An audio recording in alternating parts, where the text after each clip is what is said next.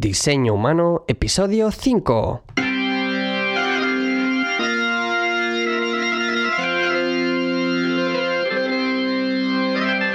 Muy buenos días a todos y bienvenidos a un nuevo episodio de Diseño Humano, el podcast, el programa en el que hablamos de diseño de interacción, diseño de experiencia de usuario, interfaces, diseño de servicios, design thinking y mucho más.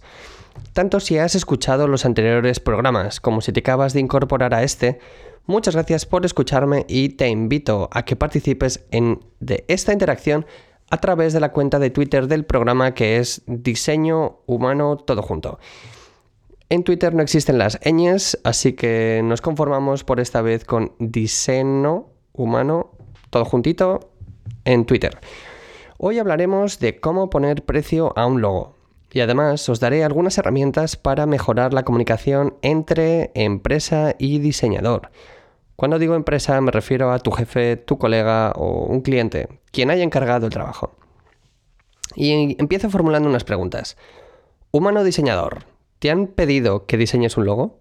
Y si eso ocurriera, ¿sabrías hacer un presupuesto? Y humano empresario, ¿tienes intención de hacerlo? ¿Sabrías detectar si el diseñador está pidiendo poco, normal o demasiado dinero? Estas cuestiones son exactamente las que vamos a resolver hoy. Y es que es un tema que tiene mucha historia. Colegas míos diseñadores me han comentado que se encuentran con dudas a la hora de encontrar cómo plantearlo, ya que algunos temas son difíciles de contabilizar. Igualmente, he oído comentarios de varios empresarios que han probado a contratar diferentes diseñadores y al final, en palabras textuales, dicen que es una lotería. Amigo mío, si buscas cómo poner precio a un logo o presupuesto logotipo en Internet, Google te ofrecerá comprar logos o te mostrará vídeos o tutoriales sobre cómo hacerlos. Y es verdad que hay un montón de información muy útil y valiosa en Internet para esas cosas, pero demasiadas pocas opciones a la hora de cómo hacer un presupuesto. Así que, a ver, diseñadores, ¿por qué es importante saber poner precio a tu trabajo? Hablar de cuánto puede costar algo es un tema que preocupa. Puede parecer complejo, sobre todo si no te dan todos los detalles.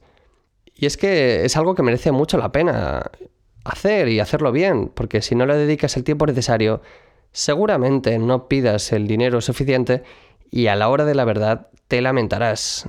Además, tienes que transmitir a tu cliente que encargárselo a ti merecerá muchísimo más la pena que comprar uno online por 5 euros. Para quien quiera comprar unos links, para quien quiera comprar unos logos baratos, os dejo en las notas del programa varias opciones.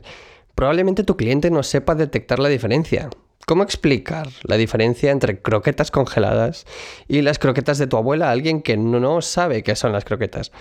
Pues tu trabajo aquí es educar a tu cliente sobre el proceso del diseño al que te enfrentas y hacerle entender la diferencia entre esos dos tipos de croquetas.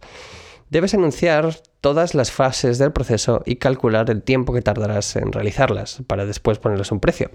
Parece muy sencillo, pero a veces no lo es tanto, porque hay muchas fases que a veces se nos olvidan algo. Así que para facilitaros este proceso, he creado un sencillo formulario para ayudaros con la recolección de datos. Lo podréis encontrar también en las notas del programa. Bueno, ¿listos para empezar a saber cómo ponerle precio a tu diseño? Pues allá va. Primero, creación de un briefing.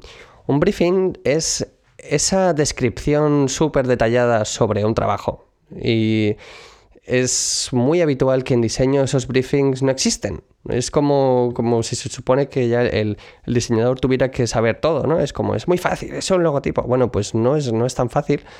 El logotipo son muchas cosas.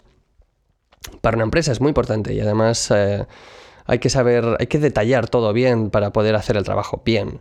Entonces, antes de ponerte con las manos en la masa, debes resolver unas cuantas cuestiones. Lo primero, descubre qué necesita tu cliente.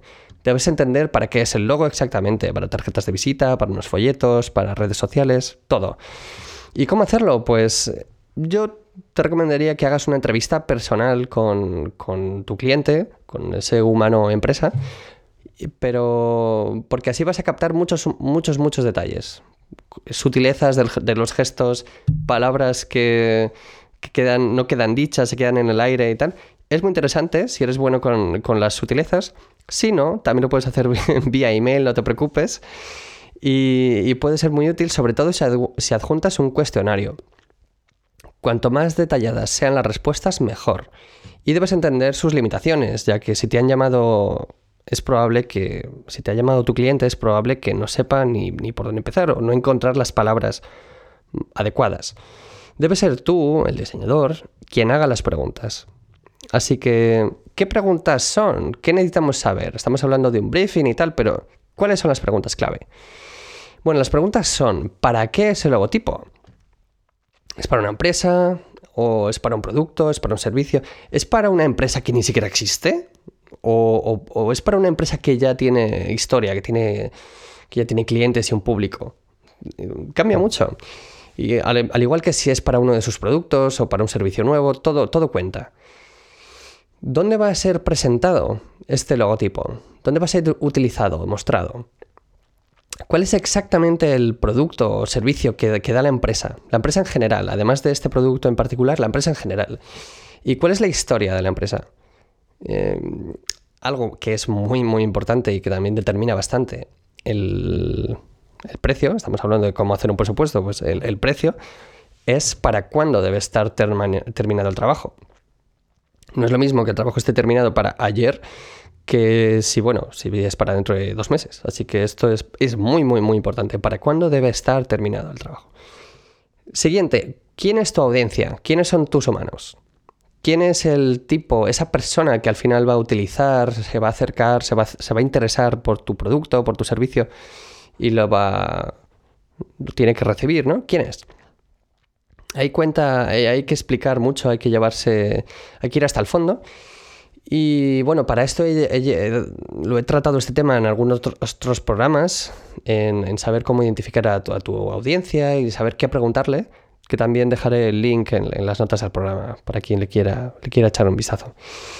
Y muy importante también, ¿quiénes son tus competidores? Siempre hay competidores.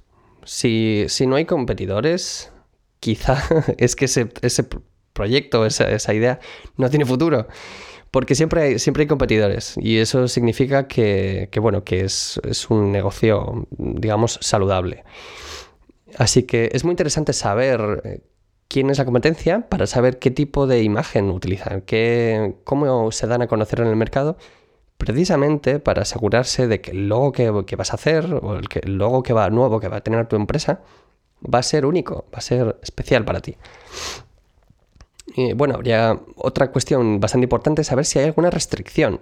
Si hay algo que no quieras que aparezca en tu logotipo. Por ejemplo, el color naranja, que es el color de nuestra competencia, por ejemplo. O no queremos que haya degradados porque eso es muy de los 80, ¿no? Pues algún tipo de restricción así como muy, muy particular. Otra cuestión bastante importante es saber es fundamental, saber cuántas revisiones querrá ver el cliente antes de aprobar el trabajo. 1, 3, 5, 10, todas las del mundo. Cambia mucho porque al final cada una de las versiones que tienes que hacer, digamos que tienes que hacer varios conceptos y luego ir ajustándolos. Y cada vez que tienes que hacer una revisión, toma trabajo, toma días y eso, por supuesto, influye en el precio. Y ya la última cuestión sería saber qué formato es preciso. Si va a ser para ser impreso, si es digital, las dimensiones que necesitan, todo.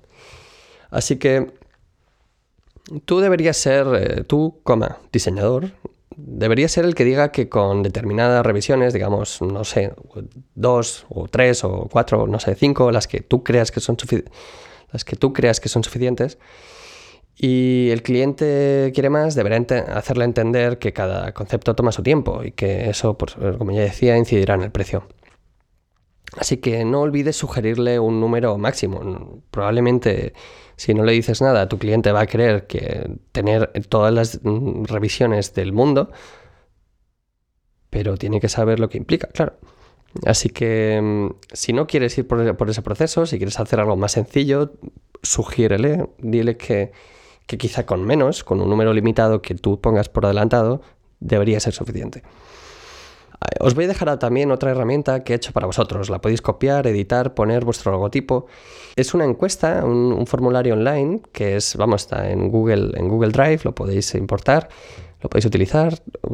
Es vuestro, no tiene ningún tipo de copyright, nada. Y bueno, creo que una vez resuelta la encuesta, podrás hacer con los resultados un briefing bueno y presentárselo a tu cliente. Ojo, no empieces a trabajar antes de tener todo bien clarito. Es que este consejo te va a ahorrar muchos dolores de cabeza. ¿Y cuánto tiempo te va a llevar? Pues independientemente de si es vía email o en persona, hacer el briefing lleva tiempo y deberías tenerlo en cuenta también para poder cobrarlo también, ya que este proceso, ¿cuánto te va a llevar el hacer un briefing? Pues independientemente de si es vía email o en persona, hacer el briefing lleva tiempo.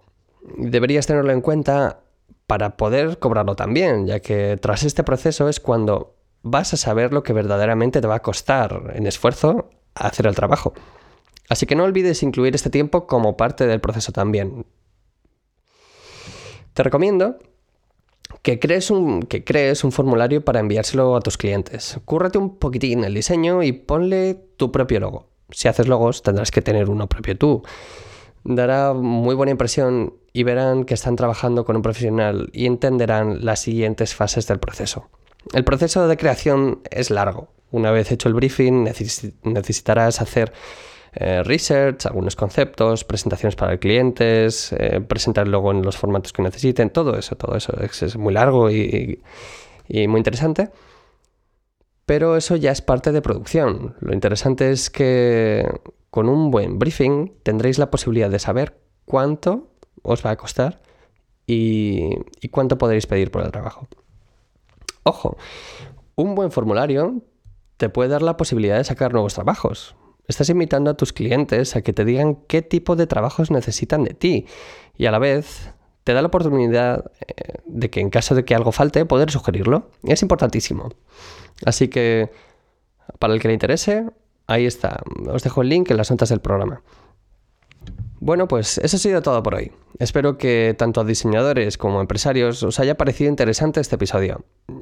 Puede que haya parecido que está especialmente dirigido a diseñadores y quizá un poco, ya que las herramientas que ofrezco son para facilitar su trabajo, pero invito también a los empresarios, a quien esté necesitando un logotipo, a que las utilice. De verdad os va a ahorrar un montón de quebraderos de cabeza y de emails y de llamadas por teléfono y va a hacer que vuestra comunicación con los diseñadores sea mucho más fluida.